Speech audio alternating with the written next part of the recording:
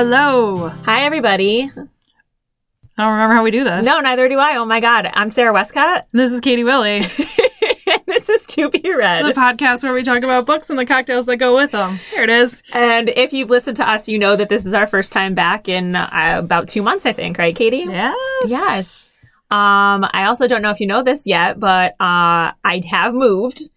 And we thought that we were going to start recording in my husband's office, but we decided that that was just too weird. And It's bizarre. So we're in the closet. yeah, we're back in the closet. We're staying in the closet. It's a bigger closet. There's more room for Sarah's clothes. It's a bigger closet. It's only my closet, which is my favorite part about it. And we have more space to kind of move around when we want to, and we're not just kind of like, you know what I mean? For those times when we get up and dance in the middle of our podcast. Exactly. But yeah, I think it's just, either way, I think it's just going to sound a little bit better in here because like, you also are going to paint your rooms. So the office has nothing on the walls. There's no window treatments. Yes. It's very echoey. Very echoey. So maybe we'll see what happens next time. We can test it out.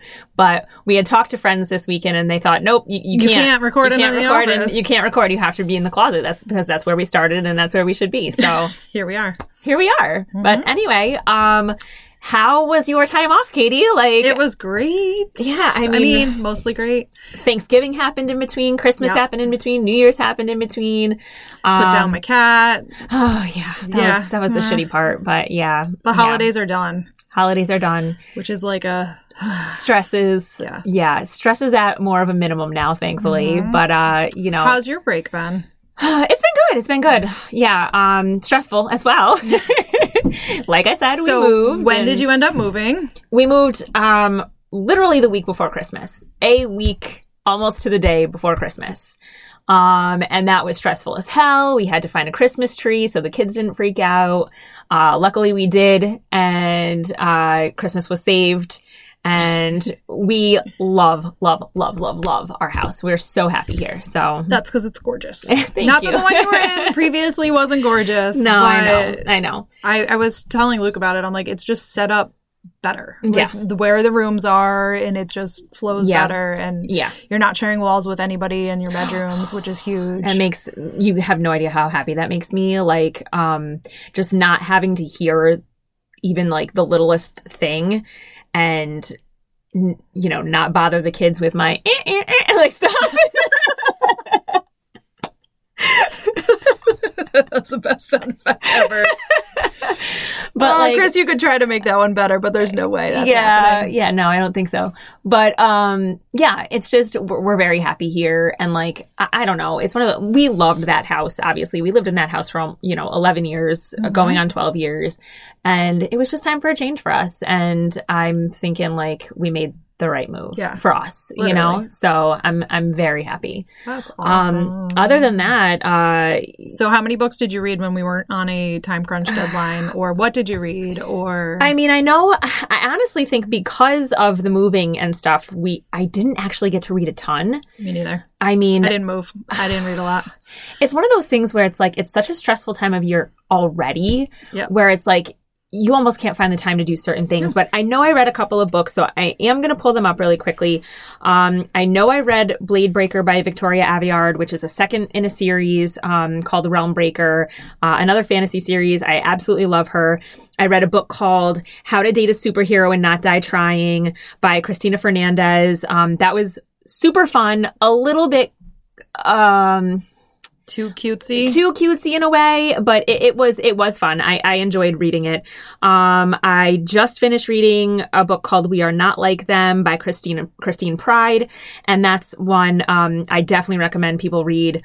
Good social commentary. It's about two best friends, one white and one black.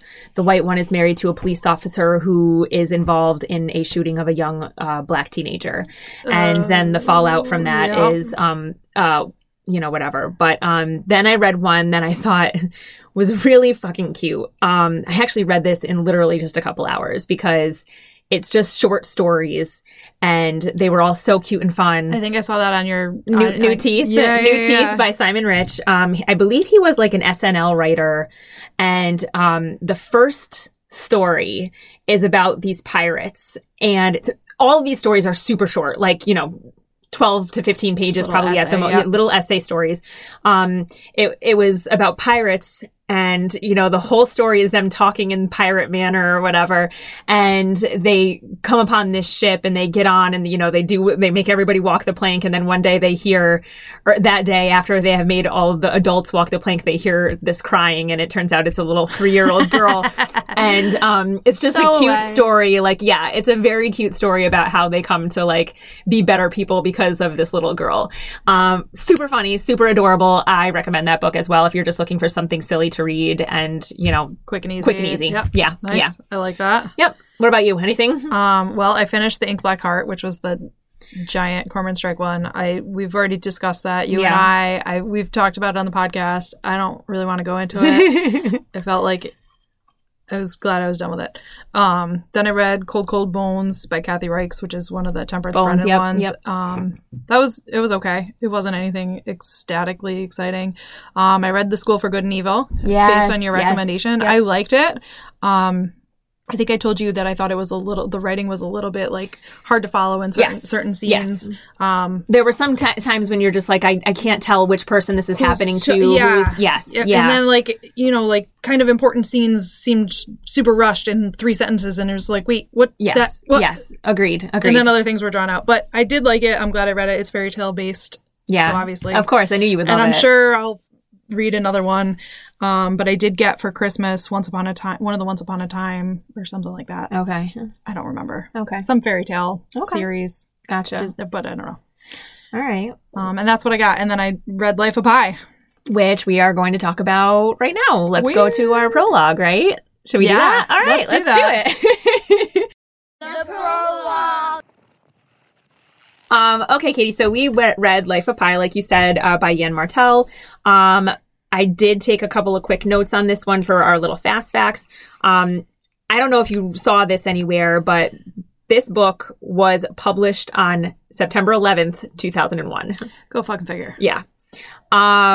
I just thought that it's a Canadian publisher, so, whatever. But I just thought that was a wild thing that I read. Yeah. That was obviously set in stone. Right. Before that, yeah. So this book was actually rejected by at least 5 publishing houses before it landed at the Canadian publishing house that published it. I can't remember exactly what that was. I'm sure you just read it. You would think, but I just opened it and looked at it. Yann Martel said this book could be summarized in 3 statements. Quote, life is a story, unquote, and then, quote, you can choose your story, quote, unquote, and then, quote, a story with God is the better story, unquote. And obviously we're going to talk about, I think our conversation about this will probably encompass all of those statements. Mm-hmm. So those are my little fun facts. Why don't you give us our reader rundown? This was possibly one of the shortest ones ever.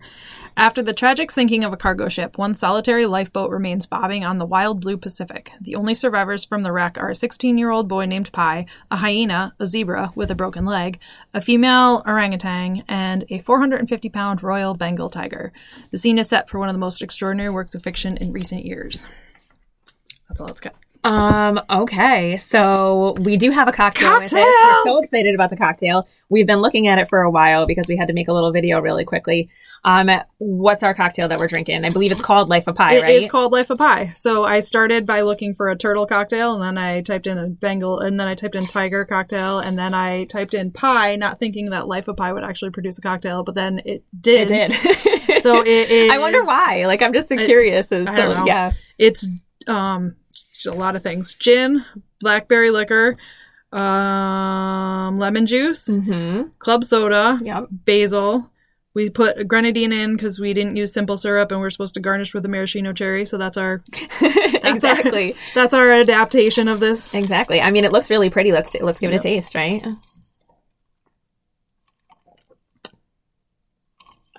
I taste a lot of grenadine in my sip probably because Did you stir? Yeah, I didn't really stir. That's my problem. But I'm gonna stir it up one more time. It is good. I taste a lot of blackberry. I mean, I just like drinks like this. I can't drink a lot of them, but I like it. It's refreshing. Yeah, it is refreshing. It reminds me of we have had one very similar to this, and I can't remember. It was another one with seltzer water in it, or probably also with the blackberry liquor, because I think I have it because of whatever cocktail we made previously. Sense. So it reminds me of something. I just can't figure out what it is. But anyway, that's it, right? Yeah. Okay. You ready to go to the story? Let's go to the story. Okay. The story. Okay, so this is an interesting one. What did you think? Like, how did you find this book, Katie? Did you like it? Did you enjoy this read? I did like it. I did like it a lot. It's one of those books, and I think I mentioned this when we were talking about not the Midnight Library, the reading list, which is why we actually added this book, because it was one of the books in there. Yep. But this has been on my radar of a book to read probably since right when it first came out, because I was working at the bookstore at Siena at the time. Okay. And I'm sure it was one of the ones that came in, and I was like, a tiger on a boat with a guy? Like, what? Yeah, that's interesting. So it's always been there, but it's never... I've always had my own preconceived notions that it's a made-up tiger or something. Yep. Or, it's not a real story because there's no fucking way a guy can live on a boat with a tiger. Yeah. Like a real it didn't make tiger. sense to me. Yes. So it never made it to the top until we read the reading list and we put it on our list, and now I've read it. I like the fact that I read it. I'm happy I read it. I enjoyed reading it. What did you think? I think I have pretty much the same thoughts as you. This didn't cross my radar until the movie came out. I can't remember exactly when that was. I want to say like 2010-ish, 2011, somewhere around there, like, maybe probably, 10 or so years ago. And it still was like, I guess, looked like a cool movie, but I didn't realize that it was... I forgot there was a movie. Yes, yeah. And at some point I would like to watch it, but to see how it plays out on the screen rather than, how I saw it. But I enjoyed the book. You and I had a brief text exchange about the first part of the book because it's very religion heavy.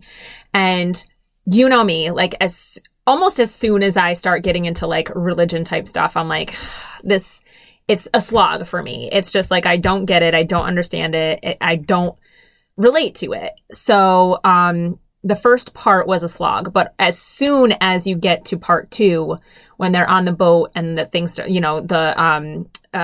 talks about how the boat sunk and everything. Sunk? Is it sunk? I think it's sunk. It's synced. That's when it really started to kick into high gear for me, and I actually really enjoyed the story itself. I like you said, I am happy that I read it and checked it off of my list because it's one of those ones I wouldn't have picked up otherwise, honestly.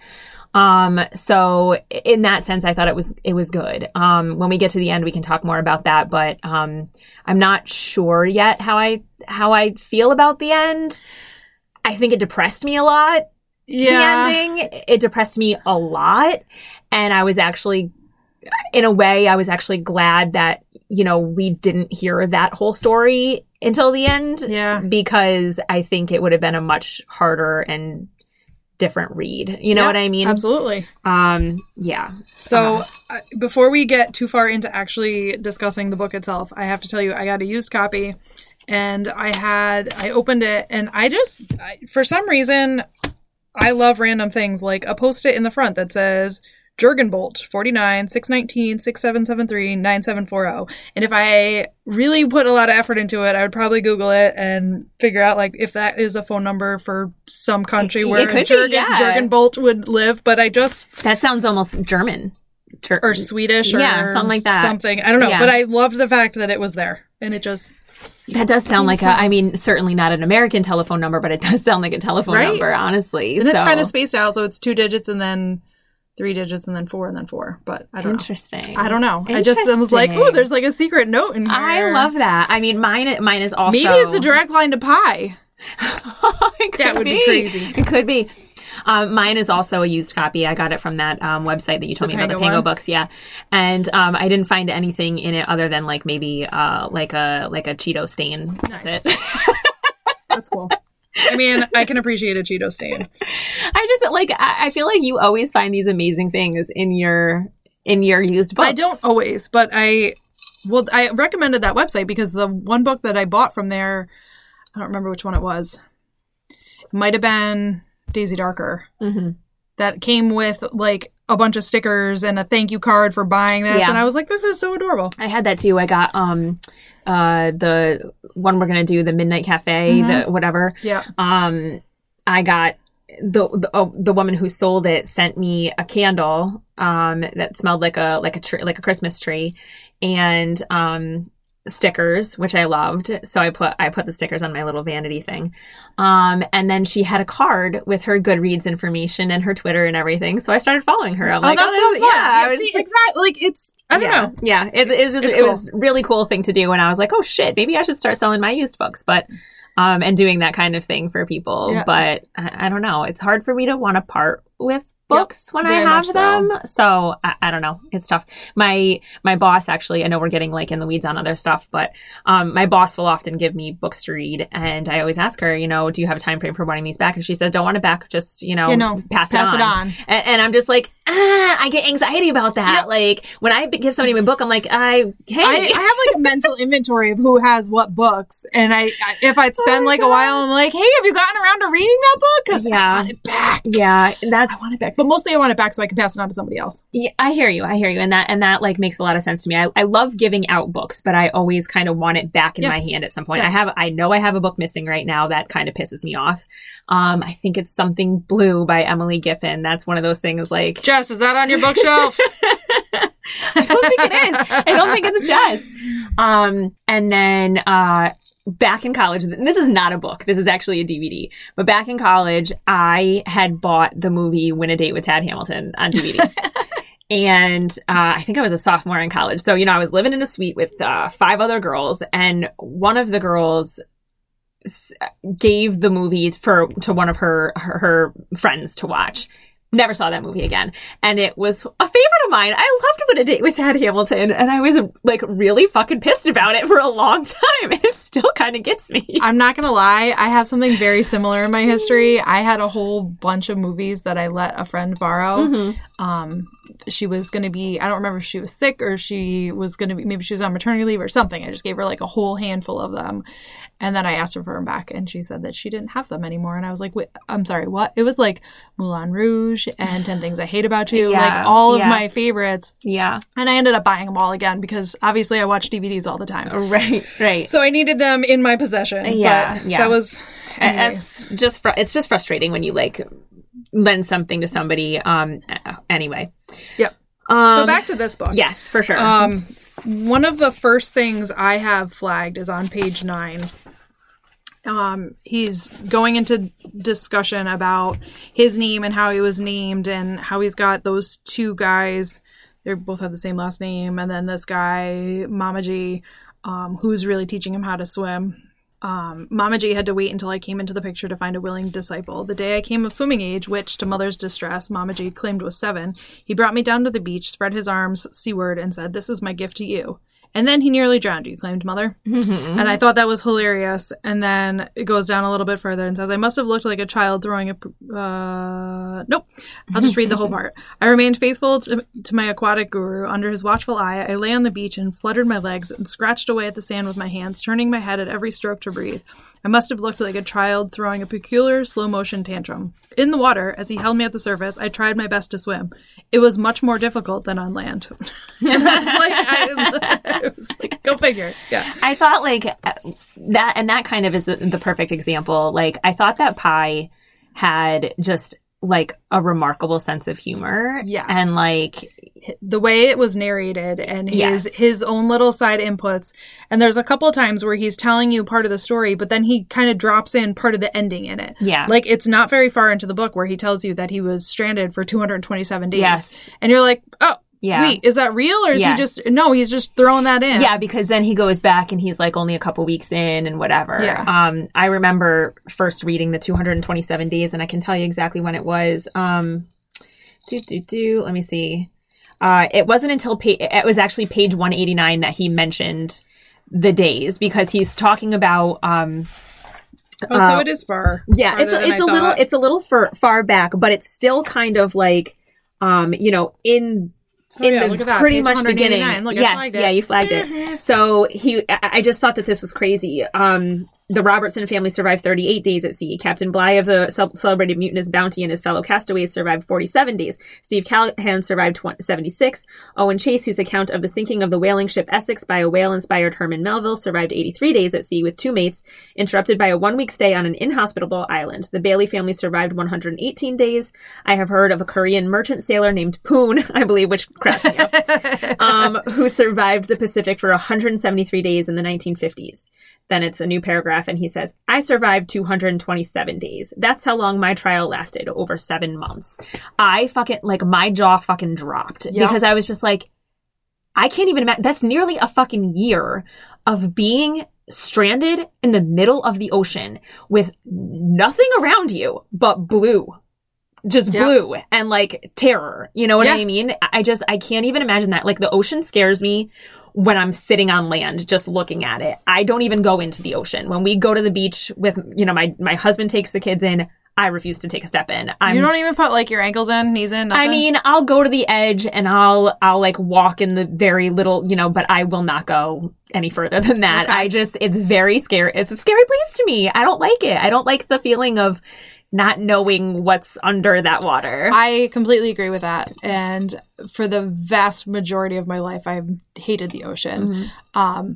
I have in probably the last however many, 6 years, 7, 8 years, I will go into my waist and then I'll sit float. So that when the really big waves come, I go up and then when they go away, my butt almost hits the ground and that's as far out as I'm going to go because I don't like any of the things in the ocean. No, I'm not feeling it. And my mom had told me a story when she was a kid that she got pulled out by an undertow, and I think that really stuck with me. Yeah, I was just what's that? And I'm, she's like, oh, it's a little whirlpool and but underneath the friggin' water. And I'm like, yeah, no, that's cool. Mm-hmm. I'm not interested in that. I need to experience that. Nope, I'm good. So no thanks.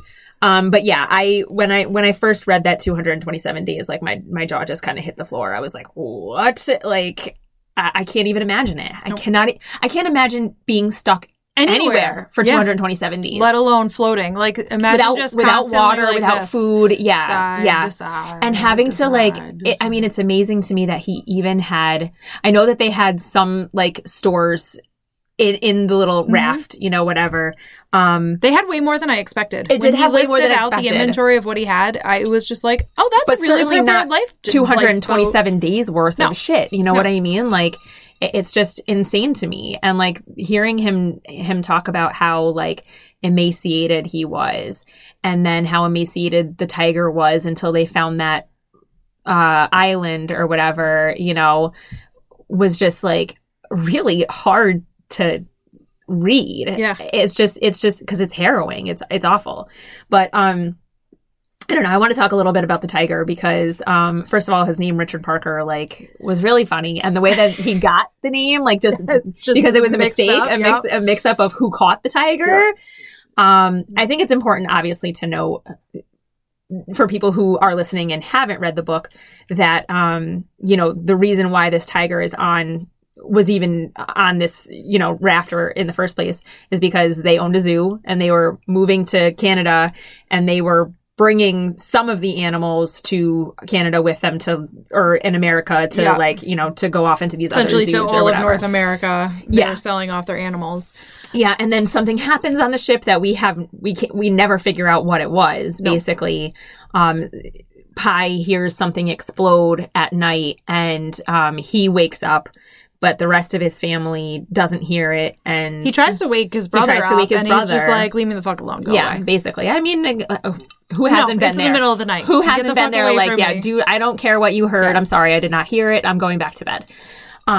Usually that's me telling somebody I just heard something. Wake up, please. Oh, see, no. I'm a very light sleeper, so I hear literally. I'll hear the sounds, and then I'll get up and be like, I wonder what that was. Where can I find it? No, I'm typically someone's in our house about to murder us all. I think that all the time, too. But that's probably because of what we read. Yeah. No, 100% it's what we read. And what we listen to. It's what we watch. Yeah, it's all of those things. But I liked I didn't mark any of these pages. I kind of just wrote down certain things. But I like when he's talking about, I like the chaos of when he's going, like, he's on the raft and he's trying to, he says, oh, Richard Parker. And then you're kind of like, Richard Parker, who's Richard Parker? So, okay, I'm glad you said that because I must have not, it's entirely possible that I was sitting drinking beer reading the first part of the book and didn't remember who Richard Parker was, but I remembered the name. And then when he gets back to the fact that it's the tiger and he goes through the whole story, I was just like, all right, it's the tiger. Fuck, the tiger's on the boat. Like, yeah. I mean, obviously I knew the tiger's on the boat. It's on the freaking cover of the book, but yes. Yeah, it was kind of funny to see how it happened, though. Like, how he's, like, trying to save the tiger, and then he's like, oh, wait, shit. Why am I trying to save the fucking tiger? Yes, like, I can't have a tiger on this life raft with me. It's a fucking tiger. Yeah. And we had already seen the fact that he is well aware of how this very large animal, when it's hungry, reacts to certain things, because his father brought him and his brother in and said, this is why you don't put your hands in with the tiger, because this is what could happen. Yeah. And it just demolishes a goat or whatever it was. Didn't he say he starved him for 3 days? Yes, he starved him for 3 days. And, like, imagine 227 days. No. You know what I mean? Nope. So I feel like we're going to jump around on this one a lot, only because it's not really, it's hard to tell it or talk about it in a linear fashion. Yeah. Cause I mean, a lot of his stories weren't linear either. I do have a part. So he gets thrown onto this lifeboat and then the zebra jumps into the lifeboat as it's going down or when it's all the way down from the sinking boat and breaks its leg. Yeah. And like, I wanted to cry at that part because I'm like, me too. And just the picturing the eyes and like all of it, So then eventually you find out, nope, the orangutan comes after. So then there's a tiger. He knew the tiger was on there because he had pulled him on, and the zebra is there. And he's at the bottom of page 109. The reason behind its spared life was revealed shortly. I'm talking about the zebra. It froze my blood and then brought a slight measure of relief. A head appeared beyond the end of the tarpaulin. Oh, side note, I had a really hard time picturing what the tarpaulin, like all the description of the lifeboat and how he could think that the tiger wasn't on the boat because it's a fucking lifeboat that's only like 20 feet long. But it was hidden underneath the tarp that was covering. Right, and I had a hard time. Yeah. It took me like, it took me like 3/4 of the book to really fully visualize. Yeah. Okay, so that's where the tiger is, because then there's times where he's about being on top of the tarpaulin, but I'm like, so you're basically just like hovering over on top the tiger. Of the tiger. Yeah. Okay. It looked at me in a direct, back to the book. It looked at me in a direct, frightened way, ducked under, appeared again, ducked under again, appeared once more, disappeared a last time. It was the bear-like, balding-looking head of a spotted hyena. Our zoo had a clan of 6, 2 dominant females and 4 subordinate males. They were supposed to be going to Minnesota. The one here was a male. I recognized it by its right ear, which was badly torn, its heel jagged edge testimony to old violence. Now I understood why Richard Parker had not killed the zebra. Oh, close the book. Oh, Katie closed the book and cannot find where she was. No longer aboard. Let me go back and finish that. Now I understood why Richard Parker had not killed the zebra. He was no longer aboard. There couldn't be both a hyena and a tiger in such a small space. He must have fallen off the tarpaulin and drowned. And I flagged it because I was just like, I know the tiger's still there. Right. But that was my biggest thing is like, how do you not realize that the tiger's still there? Like a 450-pound thing in a 20-foot space, proportionally taking up a lot of the area. Right. He does talk about at some point the like square footage of the raft itself, which is pretty large. Like it's pretty large. And the only like what I kept picturing when I pictured the tarpaulin was kind of like a trampoline. Like, because I think he even mentions that when he is kind of pushed overboard, it's taut and he kind of bounces on it and then into the thing. So that's kind of what I was picturing of it. It's very taut, like a trampoline, and you could like, bounce on it or whatever. I just want to like, hang on. I got very, I don't know, when I found out that it was more animals than just a tiger, that's when I got really like, I was very anxious because I was like, okay, well, we know that the tiger is on the boat because that's the whole story. But like, I didn't realize there's a hyena. How the fuck does he get, like, how in the world does he stay away from a hyena? Like, hyenas aren't they're much smaller and like scrappy. Yes, and like I'm just thinking of fucking the Lion King while and the 3 hyenas when they're like scrappy and kind of scary and mean and mangly. Even though they're dumb, but whatever. I mean, they look nasty. They don't look cute. So I think he described it really well, basically. Yeah, it was pretty like, much. It's every bad thing about any kind of animal, all just put into one. Yeah, no, agreed. Like leftover bad pieces or something like that. Let me just see where let's see. Okay, so on page 143, I'm just going to pull out a couple of things that like I flagged personally or whatever. On page 143, I can't remember. Of course, I didn't like have my pen with me, so I have no idea where all these things are. But there's one part where he says, to be drunk on alcohol is disgraceful. And I just wrote, I'm feeling judged and attacked. Yeah. Yep. I was like, fuck you, Pie. I just thought that was kind of funny. But there, like I said, there's a lot of this story that's very like, I think this is kind of where his quote, Yann Martel's, a story with God is the better story, and you can choose your own story. Like he's kind of choosing to make it a little more enjoyable for himself, I think, by just having that kind of humor. Yeah.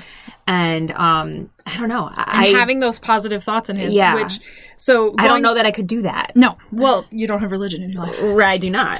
But so going back to the beginning section, the whole first section, he's essentially ends up in a town, I believe, where there's 3 different hills, and each hill, one's got a church, one's got a synagogue, and then one's got a temple, right? Is it a temple for Muslim? Is that Islam a temple, or I don't remember. Yeah, I feel like it's a temple, but I could be wrong about that. Me too. Yeah. But he goes to all 3 of them, and he realizes that he likes parts of all 3 of the religions. So he wants to be a practicing Christian, a practicing Jew, and a practicing Muslim all at the same time.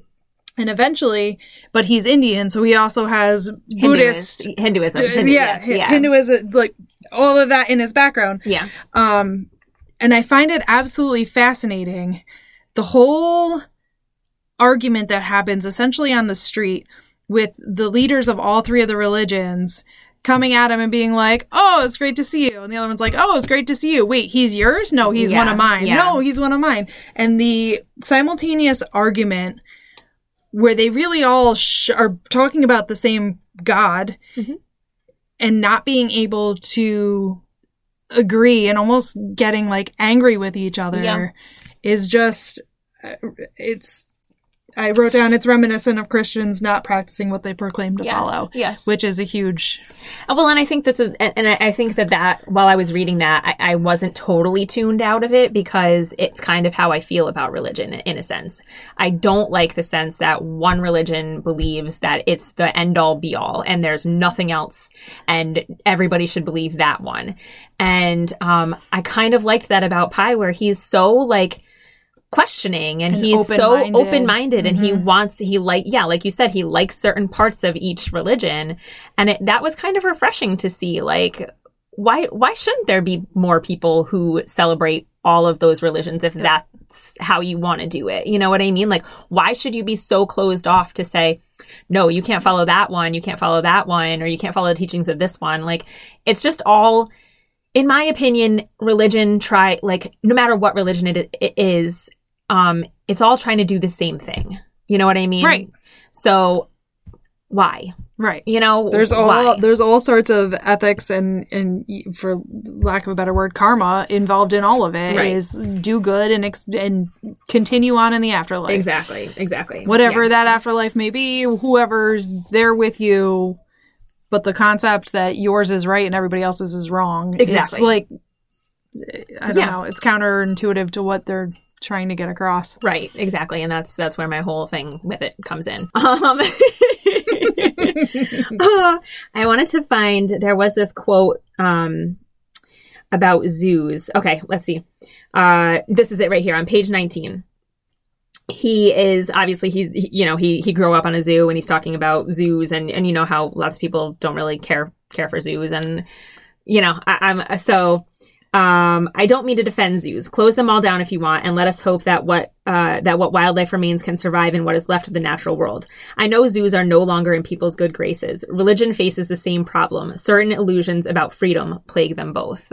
Which is like, going back to our conversation about that. I really liked that conversation. I did actually, a lot of what he was talking about the zoos, and like he said, he wasn't defending zoos, but he puts it in great perspective as far as animal nature, and if they have everything that they need, Right. they don't have any desire to go anyplace. And if in the wild they had everything they need with a barrier to keep those predators out, they wouldn't move either. Right. So the concept of having a 4,000 acre whatever, Right. jungle, savanna, desert, it's not something that they really want to wander around and explore. And then he mentioned at some point, you know, think of humans. How far do you really wander? You don't.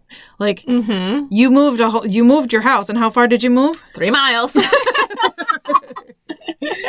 Like, And I moved across the river, and it was like a huge thing to some people. Like, oh my God, it's across the river. It's across the river. Like, it's 20 minutes from where you live. Yeah, like, it's not it's tough because, I mean, that's true. Like, I honestly, it's one of those things where I can't even imagine moving further than I am from, you know, the family that I have here and my family. Like, I live 40 minutes from my parents. You know what I mean? We live 40 minutes from John's parents. It's just one of those things where I have thought about it in the past, but I can't see it ever happening. Like, I don't want to be plane rides away from these people and only see them like once a year. Exactly. You know what I mean? Like, so, I would love to go live someplace else. Sure.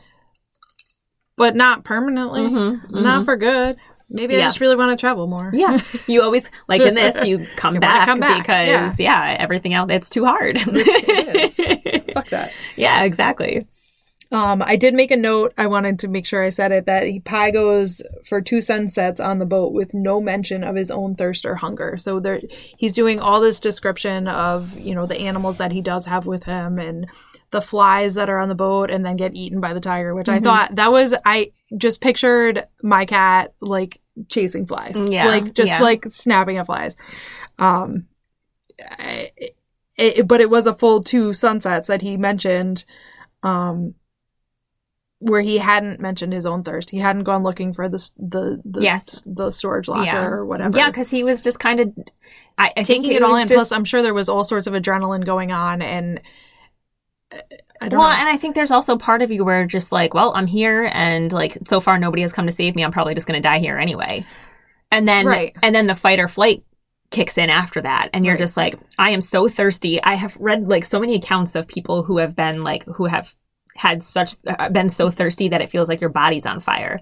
Like, you know, you can't. It's terrifying. It terrifies me too. Like, if I don't have like something to drink for like 2 hours, my throat like starts to get itchy. You know what I mean? I'm like, I need to drink something. Yeah. So I didn't look this up, so maybe producer Chris can chime in with this, but I know we cannot drink salt water, but I don't know why we can't drink salt water. It dehydrates you. Salt is a dehydrating thing. So even the amount of liquid doesn't correspond with the amount of salt. Nope. Okay. Nope. It will still dehydrate you, and it's very dangerous. I mean, I'm not going to say that I want to drink salt water because it just... No. It's terrible. My whole life, my mom's tried to get me to gargle with salt water when I have a sore throat, and I'm like... Yeah. I can't do it. Well, that's what they used to do. Like, I don't know, like how a long time ago when I got one of my piercings, they used to sell salt water in like a can that you would spray, you know, because it has healing properties. Yeah. Like, it heals very quickly. Yeah. Yes. But, drinking, no, do not ever. I mean, I'm not really going to try. I'm not trying to get stuck on the ocean and anything like that. But obviously, I know that it's not, but I just didn't know why. So I want to go to page 53 just really quickly. There's a story. This is when he starts getting, I'm going to read a little bit because, I just thought that this story was, and like the last part of it was actually really funny. Okay. So let's see. This is when he's going and talking to the Catholic priest. He says, okay, Catholics have a reputation for severity, for judgment that comes down heavily. My experience with Father Martin was not at all like that. He was very kind. He served me tea and biscuits in a tea set that tinkled and rattled at every touch. He treated me like a grown-up, and he told me a story. Or rather, since Christians are so fond of capital letters, a story. And what a story. The first thing that drew me in was disbelief. What? Humanity sins, but it's God's son who pays the price.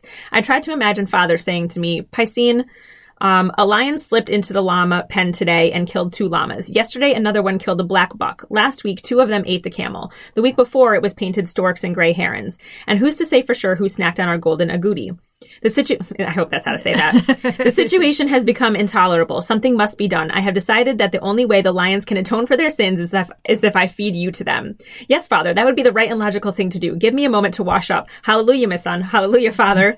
And then he goes, what a downright weird story. What a peculiar psychology. And I cracked up. I'm like, yes, it's so fucking weird. It doesn't make any sense. The millions of Christians in the world. Yes, like why? Like, what are you thinking? Why are you doing this? But I loved that story because it's exactly the way that I picture it in my head. Like, why? What? That just doesn't make sense. It just doesn't make sense to me.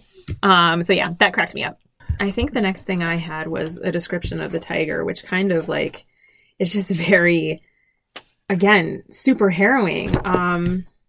Oh, this was another book where I was just, I started off, I'm not kidding you, I started reading and I went, wait, I said I was going to have my notebook with me the next time I did this. Mm-hmm. So I went and I got my notebook and my pen and then I started reading and I took one note for page 9 and then I took not many notes after that. And then all of a sudden my next note is, what the fuck with the Alja Meerkat Island? So. Oh, yeah. Can we talk about the Meerkat Island? Yeah, but you can do the tiger first. Okay. So I think it was just like the description of, so he, obviously he finds, it's like literally halfway through the book that I'm looking at this, that he finds that, yes, the tiger is still on the raft. And he's trying to explain, I think, and this is just to get across the fact that, this is a terrifying being that he is stuck with and just how massive this animal is.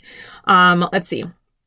I wish I could describe what happened next, not as I saw it, which I might manage, but as I felt it. I beheld Richard Parker from the angle that showed him off to greatest effect. From the back, half raised, with his head turned. The stance had something of a pose to it, as if it were an intentional, even affected display of mighty art. And what art, what might. His presence was overwhelming, yet equally evident was the lithesome grace of it. He was incredibly muscular, yet his haunches were thin and his glossy coat hung loosely on his frame. His body bright brownish orange, streaked with black vertical stripes. His incomparably beautiful, matched with a tailor's eye for harmony by his pure white chest and underside and the black rings of his long tail. His head was large and round, displaying for middable sideburns, a stylish goatee, and some of the finest whiskers of the cat world, thick, long, and white. Atop the head were small, expressive ears shaped like perfect arches. His carrot orange face had a broad bridge and a pink nose, and it was made up with brazen flair. Wavy dabs of black circled the face in a pattern that was striking yet subtle, for it brought less attention to itself than it did to the one part of the face left untouched by it, the bridge, whose luster shone nearly with a radiance. The patches of white above the eyes, on the cheeks, and around the mouth came off as finishing touches worthy of a Kathakali dancer. The result was a face that looked like the wings of a butterfly and bore an expression vaguely old and Chinese. But when Richard Parker's amber eyes met mine, the stare was intense, cold, and unflinching, not flighty or friendly, and spoke of self-possession on the point of exploding with rage. I'm just like reading that, you're like, this is fucking terrifying. It's imagine. Extremely easy to visualize. Yes, too. Exactly. Which was what I loved it why I loved it so much, because it was like, you're reading it and you're like, I'm picturing exactly We've all seen this. A tiger. We all know what a tiger looks like, but we've never been so up close to it within 2 to 5 feet of it that we're seeing that. But, I just like, I love Pi. He's so resourceful because he builds this little raft and like throws it off the side. So he's kind of like, Richard Parker has the main raft and he's attached to it, but he's got this little raft. So he's floating like 20 feet away. Pup tent. Yeah. Yeah. And I thought that was so cool. I'm just like, okay, like this is a smart kid. You know what I mean? When he was first building it, I was thinking that he was somehow going to trick the tiger into jumping onto it, and then he was going to like let it float out and just like let him be out there. Yeah. But then he talks about the fact that tigers swim, and I was like, nah, he's not going to do that because the tiger would just come back to the boat and be like, fuck you, get off. Right, exactly. But like, how long would it take the tiger to get too tired to swim, able to swim for that length? Because again, you're not just talking about, I think he did say at one point that they could swim for several miles, right? I think 5. You mentioned 5 for some reason. Yeah. That's a fucking lot. Yeah. Like that's a lot. If I swim across my pool, I'm tired. Or You don't have a pool anymore. Not anymore. One of the things that I did I would like to, I should have gone into looking at this up, but to understand what kind of research Yann Martel did when he was writing this, because some of the things, which he could be totally making all of it up, but I have no idea. But the way he described the fact that, the lifeboat just kind of goes by itself, and it's going to go with the wind or against the wind, whichever one it was, and against the wave or with the waves. But then when the smaller boat is next to it, it kind of throws the whole thing off. Yeah. Which is what he ends up using to essentially train Richard Parker with the whistle, and he's getting him seasick again. I feel like it had something to do with like the drag of the ropes and stuff like that. And like, just like the way that the combined things worked when they were next to each other versus when it was just vertical, by itself, and towing it. I like I said, I have no idea if it's valid information, but it seemed very realistic, and like he had done some kind of research about it. I would imagine you'd have to, like, you can't, it just doesn't make sense to me to, it's a fiction novel, but it's not like you do want to make it actually believable. Right. You know what I mean? And like the survivor manual about the turtles and stuff like that, like, which I have a really, really big soft spot for sea turtles. So I had a really hard time with that. But I get why he was doing it, and I fully understand it. But when the first sea turtle got away, I was like, oh, maybe he's not actually going to eat sea turtles. Well, maybe he's not gonna, this is the hard part too, because I mean, Pi was a vegetarian, is a vegetarian, and like, just like, we watched Survivor, and I think it was not this past season, but the season before. One, if not two, the vegetarian who, like, he had to finally make a choice whether or not he's going to stick or he decided he has to eat that stuff. He has to eat something because it's going to be detrimental to him. And so, like, I mean, and it wasn't even, like, fueling for Pi. It was just literally living. Survival. Like, survival. Yep. Like, if he didn't eat this stuff, he was going to die. So, I think that's, like, I've never had to think about that in that way because, of course, I do eat meat. You know what I mean?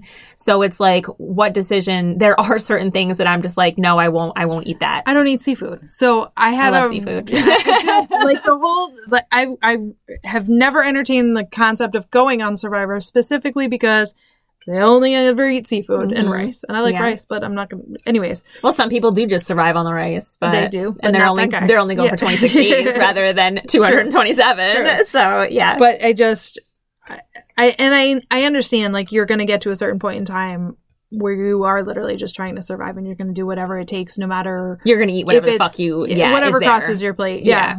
I don't know. I think there were a lot of things that, like, I can't remember specifically off the top of my head, like certain things that he ate that I was like, oh, I don't know if I could ever eat that, but like the flying fish, it was just, it wasn't even that. It was just certain like parts of fish, I think, that he would talk about eating. And I was just like, ugh, like the eyeballs and like drinking the bone marrow. I'm just like, oh, it's making me queasy just thinking about it. And, like, clearly I've never been in that position where I'd have to choose that kind of thing. But I'm like, would I just let myself die? Probably not. No. Of course not. But would I rather? So, and I think that's where, to me, a lot of this story kind of ties into the ending of the story. Because you have to find a way to live. And Pi finds that way to live and like with the rest of his life and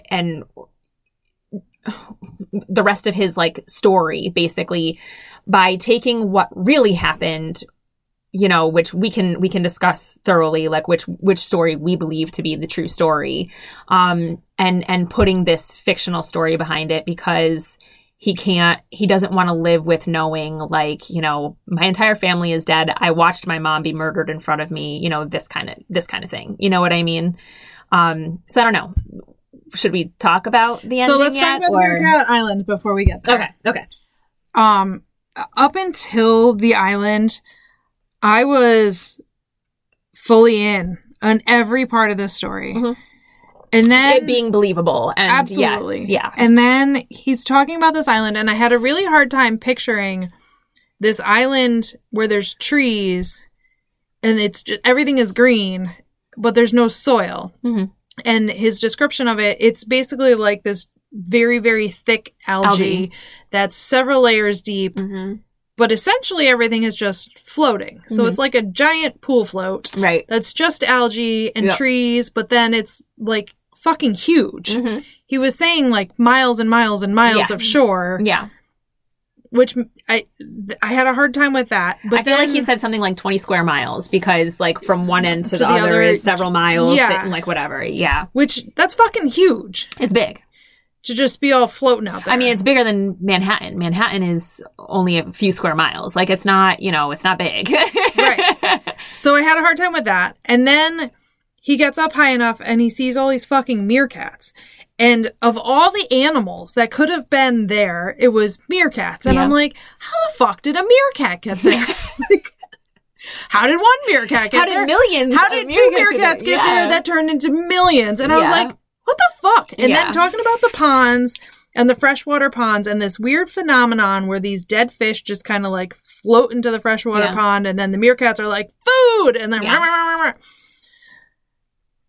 The whole concept of it was kind of really far-fetched to me, but I'm like, maybe it's just something that exists in the Pacific Ocean that's, we got a fucking island of garbage. Why could we not have an island of algae? Right, exactly. Totally doable. Yeah. I totally get that. Yeah.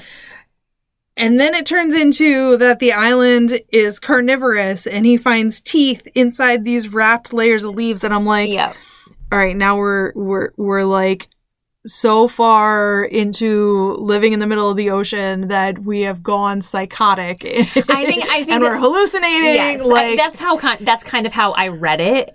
Was just like, I mean, how many days into this has he been? He's not drinking a lot. He's not eating a lot.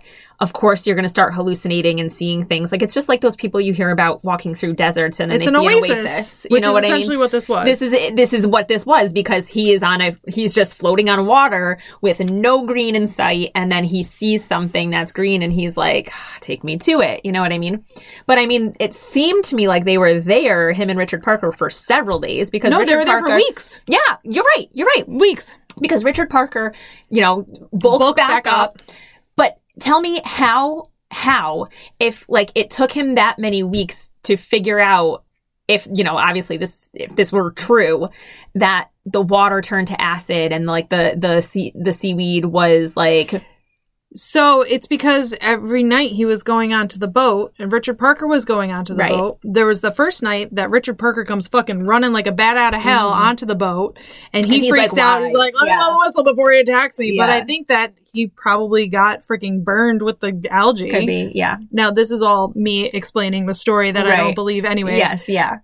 And then the next time he sleeps on the boat a whole bunch of nights and then he decides he's going to live in a hammock in the tree. So he sleeps in the hammock in the tree. So there's never a point in time at night where he's down on the ground and he realizes it's acid until all of a sudden he finds the fucking teeth fruit. Mm-hmm. Yeah, I think that's kind of where that story kind of dropped out for me a little bit. Like I kind of like got a little bored at that point because I was just like, yeah, this is very unbelievable. Now we're so far out there. We're so far out there. Like, I mean, granted, I was this far into a story with a guy living on a fucking raft boat with a tiger. Agreed. 100%. But 100%. that he made a believable story to me because of how he was feeding and watering and these saline things that were turning the desaline, whatever, the stills, the water stills. Like I could picture all of that actually happening and that being part of the inventory of stuff that's on the lifeboat to purposely help you. And like I could see it happening, all of it. That stuff I'm sure was. And then the island. Yeah. Fucking million meerkats. Well, and the other blind guy floating. Remember that part too? The blindness in general was very weird to me, and I feel like of all the parts of the book that were adapted to have like a plausible explanation, I feel like the blindness is something that could have been built into his story as a way of being like, yeah, so this guy floated up and then the tiger killed him and then I had a bite. Yeah. I ate a bite. Yeah. But I was blind to it. Yeah, like, exactly. So that I could kind of like let that slide. Right. like, I fully believe that there was a guy that came, as much as I believe any of this, that there's a guy that floated up, which is fucking weird too, but... Well, and that's, you know, going towards the end of the book, that's where they talk about the other guy, you know, coming. Basically what they're saying, you know, is the guy didn't float to you like months into this thing. Like, he was there with you the whole time, or not the whole time, but certainly for some of the time. So, should we talk about that? Yeah, let's talk about the ending. So he eventually floats up to Mexico. Somewhere in Mexico, yes. Some weird remote place in Mexico. And before we actually get to the flipping end of the story, I want to read a whole section that really kind of summed up before. So it's on page 285, and the book is over 300 pages. So that it's 319. So it was close to the end, but not all the way at the end. And it really kind of summed up the ending for me before I got to the ending. So the lifeboat gets onto the sand.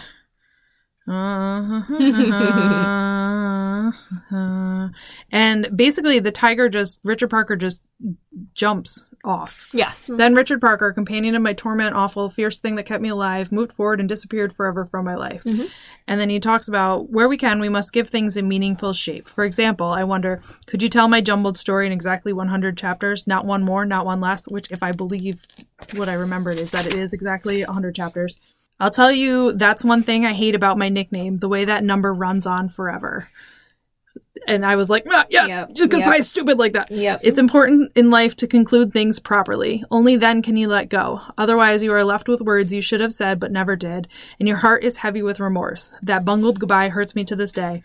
I wish so much that I had one last look at him in the lifeboat, that I'd provoked him a little so that I was on his mind. I wish I had said to him then, yes, I know to a tiger, but still, I wish I had said, Richard Parker, it's over. We have survived. Can you believe it? I owe you more gratitude than I can express. I couldn't have done it without you. I would like to say it formally. Richard Parker, thank you. Thank you for saving my life. And now go where you must.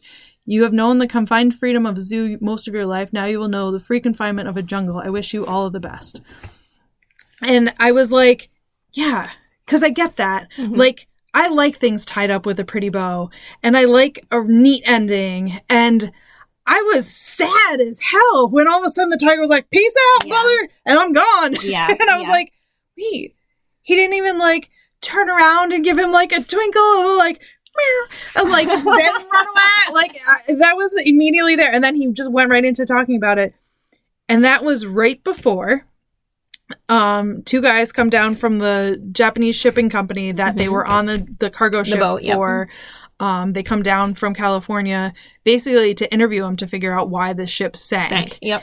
And he tells, I think it's chapter 97. Okay, so the whole ending of it, I really liked the way that it was written and the fact that it is an interview and it's English and it's two Japanese guys. And then every now and then there's bold words that in the recording were Japanese, and then Pi had paid somebody to translate for him, which they're basically like, come on, man, what the fuck? I'm hungry. Yeah. And it's like, here, yeah, you can have my cookie. Mm-hmm. And so, yeah, it is chapter 97, where the whole chapter is the story, like those two words. And then, so he tells the whole story that we just read. Yes. And they don't believe him. They say, you're fucking full of shit. There's no tiger that anybody has found in the jungle. There's no signs that a tiger is that anybody has found in the jungle. Whatever. There's no way this could have happened because, this, and this, you know? So the real story, like, you can't say the real story. I'm not comfortable with it. I'm not going to say it, but like, I just want, no, I mean, clearly, like, you can't say it's the real story. Well, for me, it clearly is the real story. You know, it is, in my opinion, because my thought is this, like, he created this story in his mind because it was the way to cope with how things went on that boat. You know, the things that he saw, the things that he dealt with, the nasty cook who was the hyena, his mom, I think, was the orangutan or whatever, and, her getting murdered and stuff like that by him. And then him, like, the cook, didn't he eat part of her or something like that? And, whatever. He threw her over. He barely ate hardly any of her. Yes, yeah. And it's like clear, like it is a way that people cope with things, is just creating these stories. And for me, like tying this whole thing back into religion, that's kind of the way that people cope with the way the world is, because God has a plan. This is God's plan for me. That's kind of how the way I see this kind of thing. And like, he had 227 days on this boat to kind of be, and a lot of that was by himself. He murdered a man, you know what I mean? And like, he's just kind of figuring out a way that he's going to live with himself for the rest of his life and to tell this story. And in the story, you don't realize it until the very end, but he is the tiger. Like, that's why the tiger doesn't say bye to him, because the tiger is him. It is finally getting off that boat and running and being free and like enjoying the rest of its life and getting to enjoy the rest of its life like nobody else got to on that boat, So like, I don't know, it depressed me when I read that, because I was just like, this whole time I'm reading this story, like, clearly, this could actually happen. This could have been... Of course, it could, because, you're talking about being on a ship with all these animals from a zoo. So, of course, that part is plausible. And then the other stuff happens, and you're just like, this is getting a little bit more and more unbelievable as it goes on.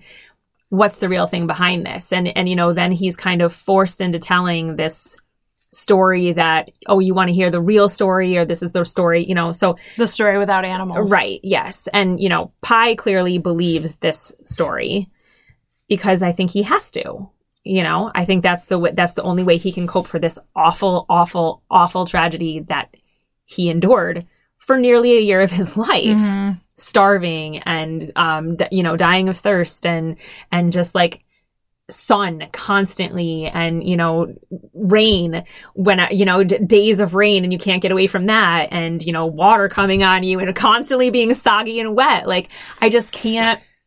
It's torture. It's a form of torture, like there's a reason why people waterlog people for torture. You know what I mean? It's awful. I could obviously, the quote unquote real story at the end. Mm-hmm. I think that my biggest complaint against it is that it was his mom, supposedly. Mm-hmm. Like, I feel like I would be more apt to believe that it's the real story. Not that I don't believe that it's the real story, but I don't want to believe that it's the real story if it wasn't his mom. Mm-hmm. And I feel like if it was any other, it could have been any other female, but the fact that the whole story that we read was about, he's going out onto the boat and it's tipping and it's after the loud noise and it's crappy weather and it's all this and it's all that. And I was like, and he sees crew, and then he gets in the lifeboat and there's the zebra and the blah, blah, blah, all of that. The fact that the orangutan wasn't part of the story until like later on, mm-hmm. and just like, I don't know, picturing it his being his mom that floats up on like a raft of bananas. Yeah, is just. Well, I'm sure she wasn't on a raft of bananas. I'm sure she was. Why would it not be on a raft of bananas? I mean, it could have been like a crate of bananas that she came up on, but like bananas float. Yes, they do. But all I'm saying is this: like, you have to look at it from this kind of perspective. Like, the Japanese guys at some point even ask, who would have let the animals out? Who would have, like, if a boat is sinking, right, you're not going to do that. The animals, right, you're going to let the animals die and you're going to save people. And of all the animals you're opening, you're not going to open a hyena and a tiger. Which is really exactly. Valid. So it's very much like there's no way that these were actually animals that got... Quick note, I just finished it last night, so I haven't really digested all of it. Yeah. I've had like, I think... I really just don't want to believe that. No, of course you don't want to believe it, but at the same time, he comes up with that story to tell them pretty quickly and easily. And like, and it's a sad, awful, awful story. Like, I can't see that him making that story up. The other one, on the other hand, he had several hundred days to come up with. To think about. Yeah, that's true. That's true. So that's where... And lots of paper to write it down. Exactly. With. Yes. Yeah. He ran out of pen ink before he ran out of paper. I wonder if there's like a sequel. Because I would like to see I mean, we got little snippets of that with the italics of him further into the future. I honestly, I didn't catch that in the beginning until it was a lot of them in there. Yeah. And you know what? I also didn't realize that the author's note was actually part of the book, and I wish that I had really noticed that. I don't think I read it at all. I think because when it says author's note, I just skip usually. Yeah, no, I know. So do I. And then I read something that was like, the author's note is part of the book. Well, and I'll have to go back and read that. Yeah. So anyway, I would like to know if there's a sequel, of his life. In my like things that I have looked up, I have not seen anything about it, and I think personally, I think that's kind of for the better. Yeah, he didn't look the way I would have anticipated him to look at all. But I don't know, Katie. Like in the long run, I enjoyed the book and the story itself. It was an easy read. It was an easy read, and it was actually like enjoyable and more humorous than I would have anticipated it being, which I think really it needed, because it's such a devastating story. Mm-hmm. We should watch the movie at some point. I think we should. We should do a screenshot of the movie, and see if we have the same kind of feelings about the movie that we had while reading the book. Right. So, let's set a date for that at some point soon, and then we can put a screenshot out. That's all I think that I have to say about that. Let me just double check and make sure. That's it. That's all of my notes on it. You have anything else to say? Not about Life of Pi. Okay.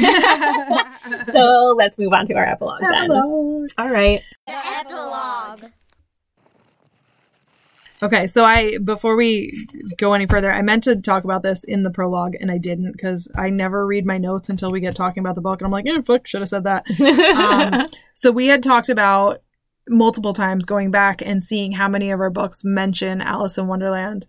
So I went back through my notes to see how many there were, and the things that I noticed are there was no mention of Alice in Wonderland in any of our notes, in my notes, until after we read Alice in Wonderland. And then it was in Summer Sisters, Time Traveler's Wife, and Daisy Darker, where I have an actual note about it. I think on The Hate You Give, I have a star on the top of my notes, because I think that was what I did to mark in my notes that there was an Alice in Wonderland, because we talked about recording or keeping track of how many there were. Yeah. But that was it, as I had 3. And I was like, what the fuck? But then Cold, Cold Bones, the one that I did read, I just sent you a picture of page 1 where it mentions fucking Alice in Wonderland. And I was like, it's everywhere! Yeah. But it really isn't everywhere. But it seems like it is. It's certainly, in my opinion, the only book that I've seen mentioned several times in other books. That we're paying attention to anyways. Sure, absolutely. Yeah. But it's just, obviously it's just a very recognizable story. Okay, so moving on. What's up next? Moving on to business, yes. Our next episode, which will come out hopefully 2 weeks from the day that this one is out, is Ready Player One by Ernest Cline. I'm looking forward to reading that. Aiden and John watched the movie not too long ago, and they loved it. And when I went to buy the book, I actually bought it from a legit bookstore. The as cashier, opposed to all those shady ones. Well, as opposed to going on Amazon and buying from Amazon, I'm trying to do more of either small business or doing the Pango books. It helps other people out. But when I went up to buy the book with the cashier, she was like, "Oh, I just read this and I loved it." And I mean, she was a woman in her 60s, so I'm honestly looking forward to reading it. I can't wait. So Steve, who helped design our graphics, he said that he really liked it. Oh, good, good. I'm excited. Yeah, it'll be good. It'll be interesting to read. So if you want to hear about Ready Player One or any of our other books that we've gone through, you can subscribe, listen to us on Apple or Spotify.